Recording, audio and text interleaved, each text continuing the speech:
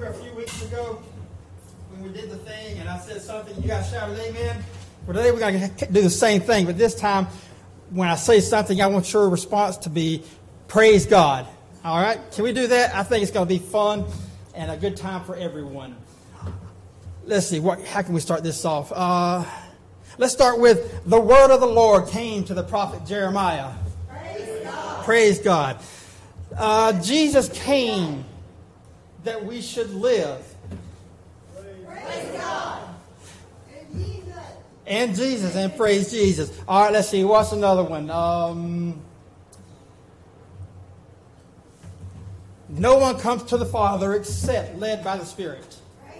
Praise God. Jesus died on the cross that I may enter into eternity with my Heavenly Father. God created me for a purpose. Praise God. All right, you may be seated. Today's passage of Scripture will be coming from the book of Jeremiah, chapter 18, verses 1 through 11. The Word of God says, "The word which came to Jeremiah from the Lord, saying, Arise and go to the potter's house, and there I will cause you to hear my words. Then I went down to the potter's house, and there he was, making something at the wheel. And the vessel that he made of clay was marred in the hand of the potter. So he made it again into another vessel, as it seemed good to the potter to make. Then the word of the Lord came to me, saying, O house of Israel, can I not do with you as this potter? Says the Lord, look, as the clay is in the potter's hand, so are you in my hand, O house of Israel. The instant I speak concerning a nation and concerning a kingdom, to pluck up, to pull down, and to destroy it.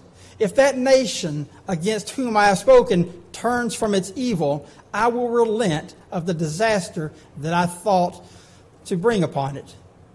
And the instant I speak concerning a nation and concerning a kingdom, to build and to plant it, if it does evil in my sight, so that it does not obey my voice, then I will relent concerning the good which I said would benefit it.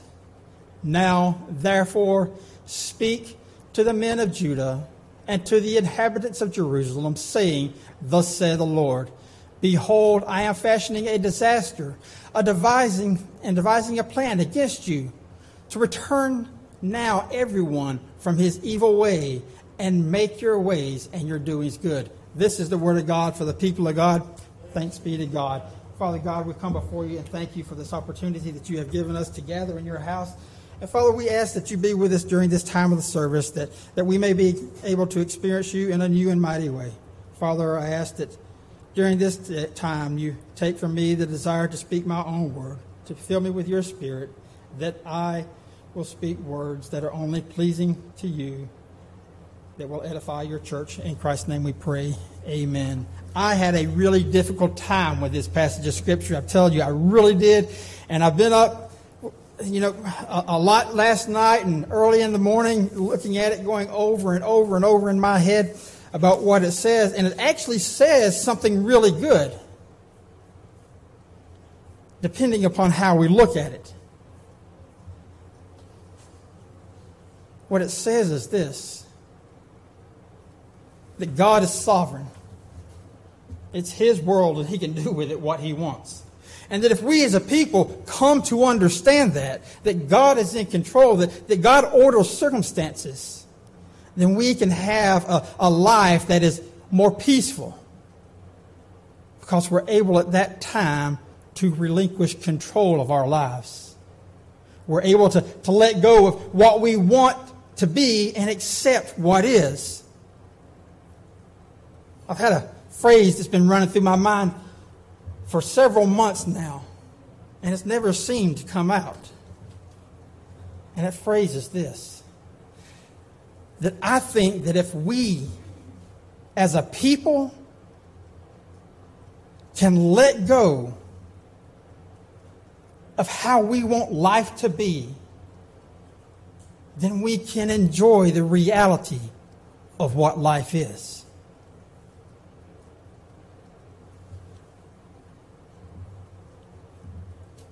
when we think about Jeremiah and what he saw when God sent him to the potter's house, he saw the master working on his art piece. A clay pot.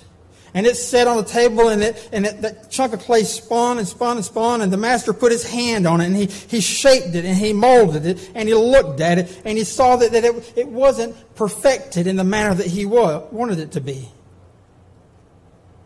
And instead of taking that chunk of clay and casting it out and throwing it away, God used that same piece of clay and started anew. And I think that sometimes that's what we miss in life, that sometimes we're not going to get what we want because God is trying to start anew.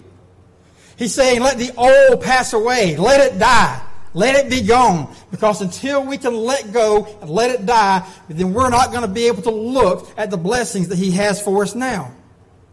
And I think that that's the evil that Israel and Jerusalem kept dealing with. See, God set them up time and time again for blessing. And every time they would repent of their sins, they would receive those blessings, and God would do great and mighty things for them. But then they started to want to do things their way, that the Word of God became obsolete in their lives. We know how to live. We don't need God to tell us how to live. We know how to work in our community. We don't need God to tell us how to work in our community. We know how to build our house. We don't need God to tell Him how to build our house. And God, in all of His mercy and all of His grace, sends people after people after people after people into those communities, to those people, to say this: turn from your wickedness. Stop doing what you're doing. God doesn't want to destroy. He wants to continue to bless, but unless we are a people who honor God, not just in our words, but in our deeds, but in our spirit as well, by dying to the cross, by letting the Holy Spirit take control of our lives, by letting God be in charge of life, by letting Him order the circumstances around us, instead of telling Him how He should have it done. If we can do those things, then God has said to Israel that if you would do those things, that I will continue the goodness that I brought to you. And it may not look like it always has. I am a potter. I am the master who creates everything in this universe. And it's going to look like the way I want it to look. See, Israel was called to participate in the mission of God, just like we as the church are called to participate in the mission of God.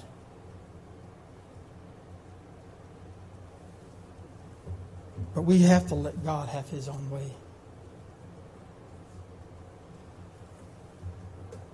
Too many times we meet disappointment in life because we keep chasing after fantasies in life that just aren't going to happen. If you don't have the resources to pay for something, you can't have it. Okay, that's a reality in life. And if we spend our time trying to chase down a dream that we can't pay for, that we can't have, then let me ask you, are we living in the reality that God put before us? What did God put in our lives today that we can experience, that we don't have to chase, that we don't have to scheme and circumvent circumstances to make them move in our way? Those are the things that we need to let go of. See, there was another guy that is in the Old Testament. One of the people that I love to hear about and read about, and his name was Jacob. And I think I relate to Jacob because he was a lot like one of my older brothers. He was a con artist. When Jacob wanted something, he knew how to manipulate the system in order to get what he wanted. He wanted his father's blessing before he passed away. But he wasn't going to receive the blessing because he had a brother who was older than him, Esau. Not much older, literally just a matter of seconds. They were twins, but Esau was the firstborn of the two. And in the Jewish tradition, that meant that Esau was to receive the blessing of the father. But Jacob, and not just Jacob alone, but even with his mother, schemed to take that blessing away from Esau. And they did just that. Now, let me tell you what happened. The brother Esau wasn't happy about what had happened to him.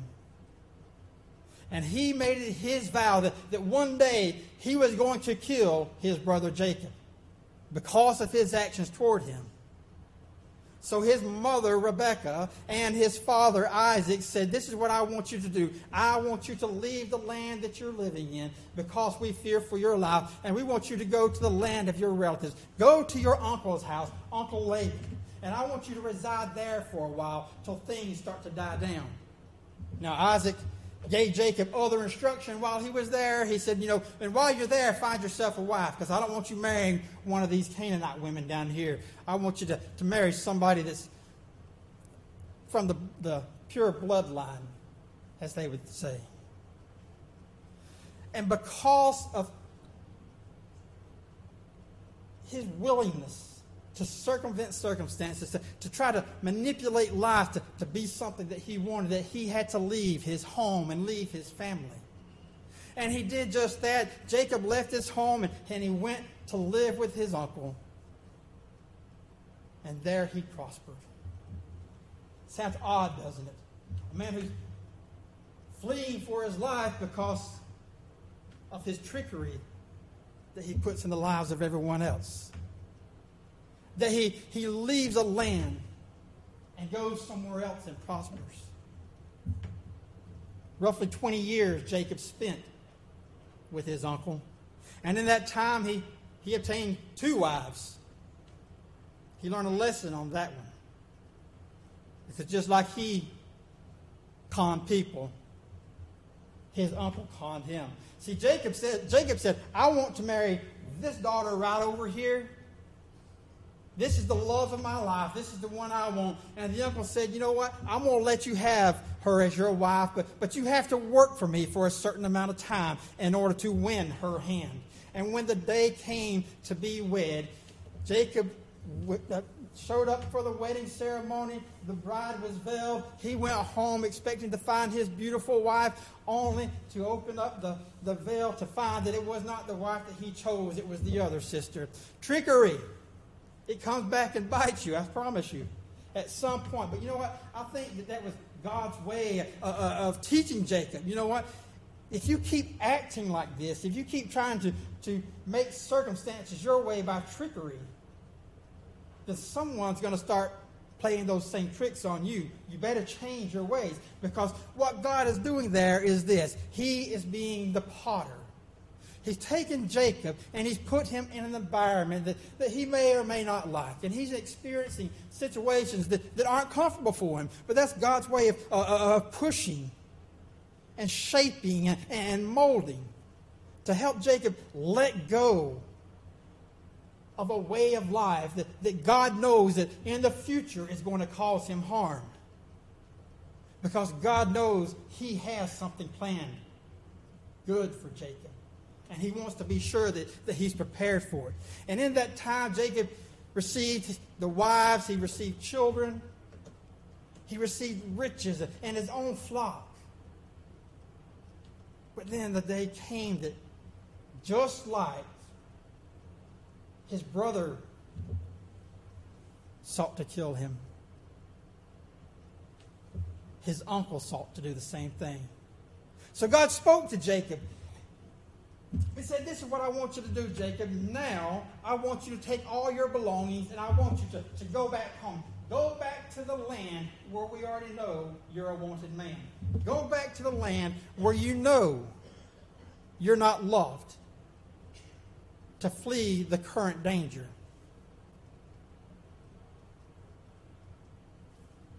And I think that's what we have to do as well. And I think it's part of the shaping and molding that God does in our lives. Not that he wants to put us in danger. That's not what I'm saying. But that he wants to give us a command And even though we look to the future and in our mind, because of our experiences, we expect one outcome. In this circumstance, Jacob expects to go back home to find a brother who has been angry for over 20 years.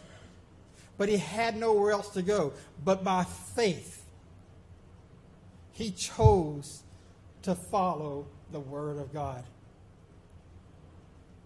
And I would love to say that when he left his uncle's home to go back to his family's land, that he went with confidence that nothing was going to happen to him.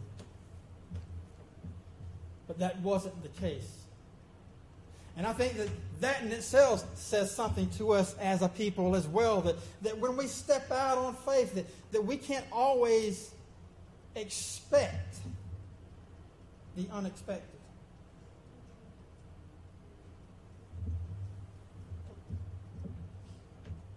That we have to rationalize what it is that we may encounter. And we have to choose how we're going to respond to that.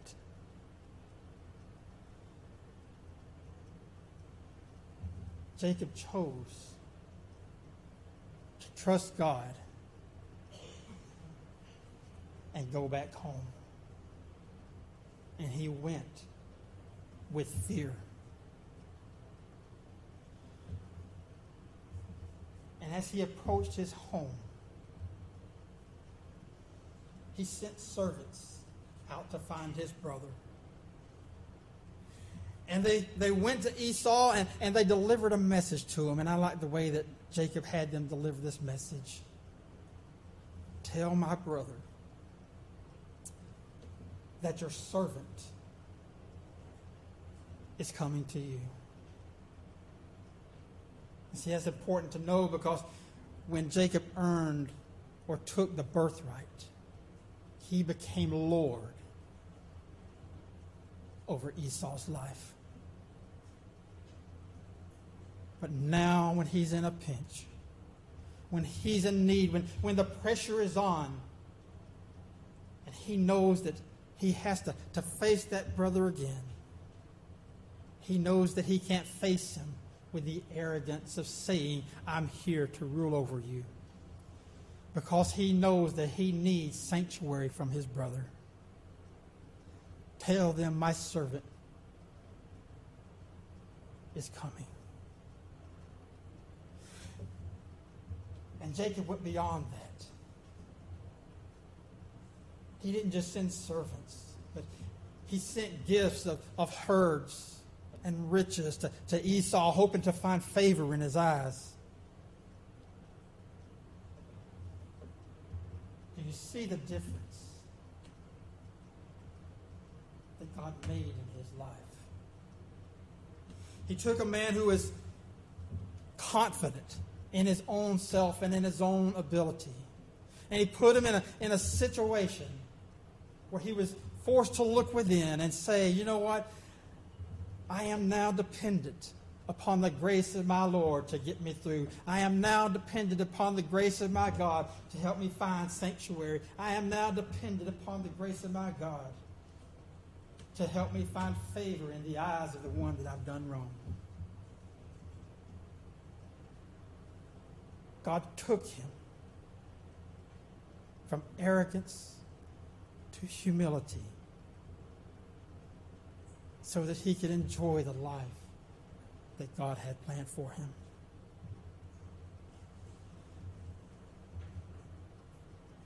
And Esau came to find Jacob.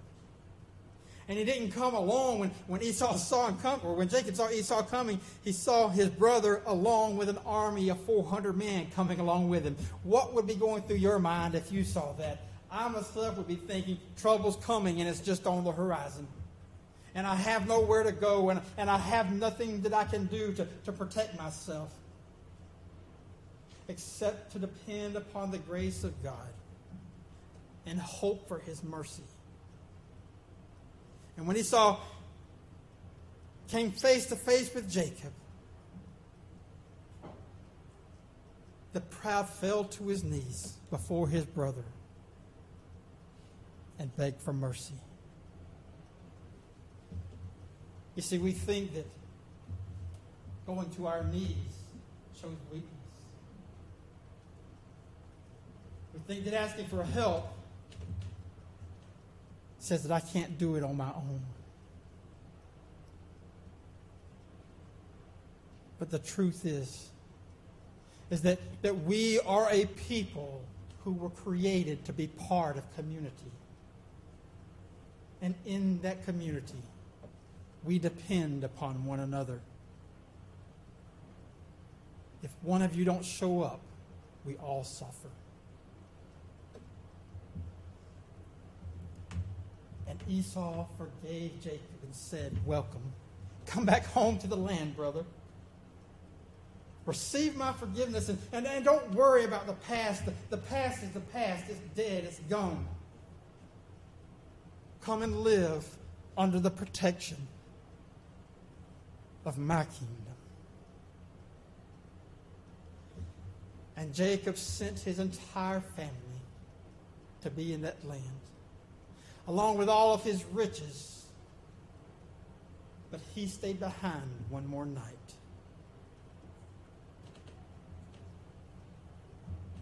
We want to emphasize here that in his time, God blessed him greatly. God, knowing that Jacob had every capability of taking that blessing and throwing it away. But yet God blessed him anyways.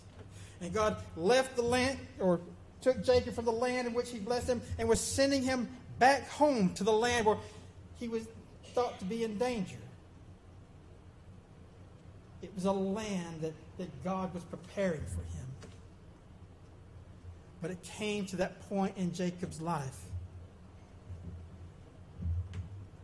that God had to make sure that Jacob got the point.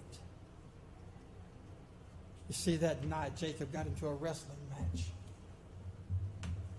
One translation says that he fought with a man, another says that he fought with God, and the other one says that he fought with an angel. We're not really sure which one it was, but we do know this, that it was a heavenly being. And in the end, that man that he fought with blessed Jacob by changing his name to Israel, which means one who is contented with God. You see, when that angel or that figure of God approached Jacob and they began to wrestle, that's symbolic of what happens in our lives sometimes.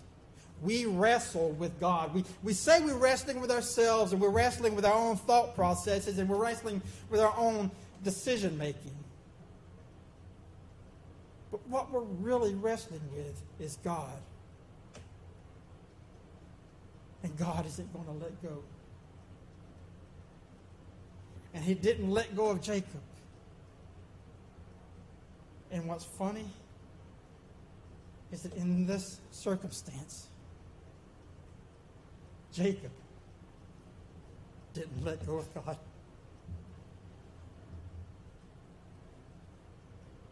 The man finally said to Jacob, enough is enough. Let go of me.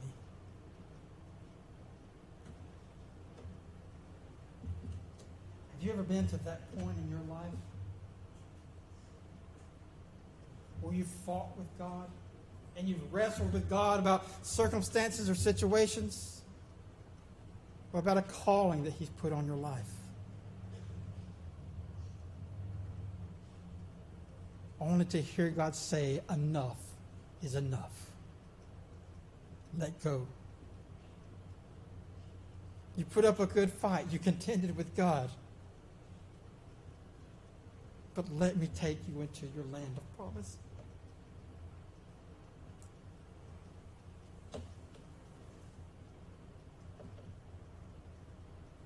And that man of God took his finger and touched the hip of Jacob, dislocating it. And I think that it was that time in Jacob's life that he came to understand that no matter how hard he fights, that no matter how hard he holds on, that no matter how hard he contends, God will always be the most powerful and the one in control. That with the simple touch of a finger, he changed his entire life. The man was humbled to the point of obedience, moved into his land, and through him, the nation of Israel was born.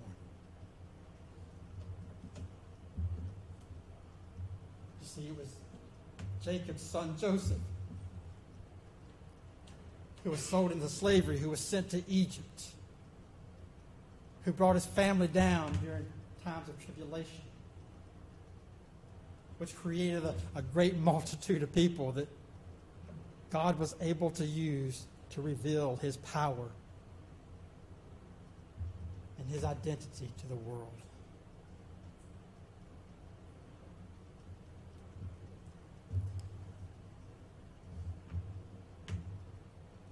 He is the potter, and we're the clay. And sometimes in life, God takes that masterpiece that he created in you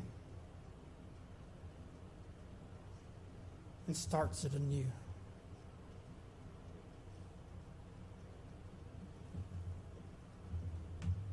Will you let God be that God in your life? Will you let him work in your life to bring out the best so that he can give you the best? Will you allow him to control the circumstances of the world? Live in the moment. And love God. And love your neighbor. You see, we read all these passages of scriptures about God's anger and about his wrath. It's not because he wants to hurt us. It's because he wants to help us.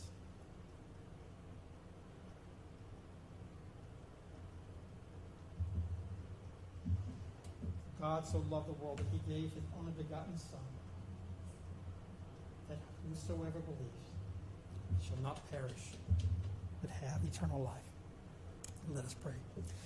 Father God, we come before you and thank you for this time that you've given us to come together in your house. And Father God, as we prepare to close this portion of the service and as we prepare to move into Holy Communion, help us to understand the sacrifice, Father God, that your Son gave on the cross, that we can be able to stand here today free from guilt of sin.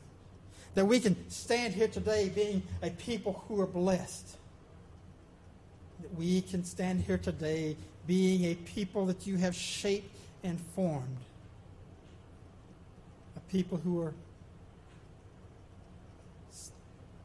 servants in your eyes and servants to our communities. Shape us and mold us, Father God, into the people that you would have us to be. In Christ's name we pray. Amen. From our God who loves us with an everlasting love, who brings forth a new creation in Christ, who leads us by the Spirit in the wilderness, grace and abundant mercy be with you all. Amen.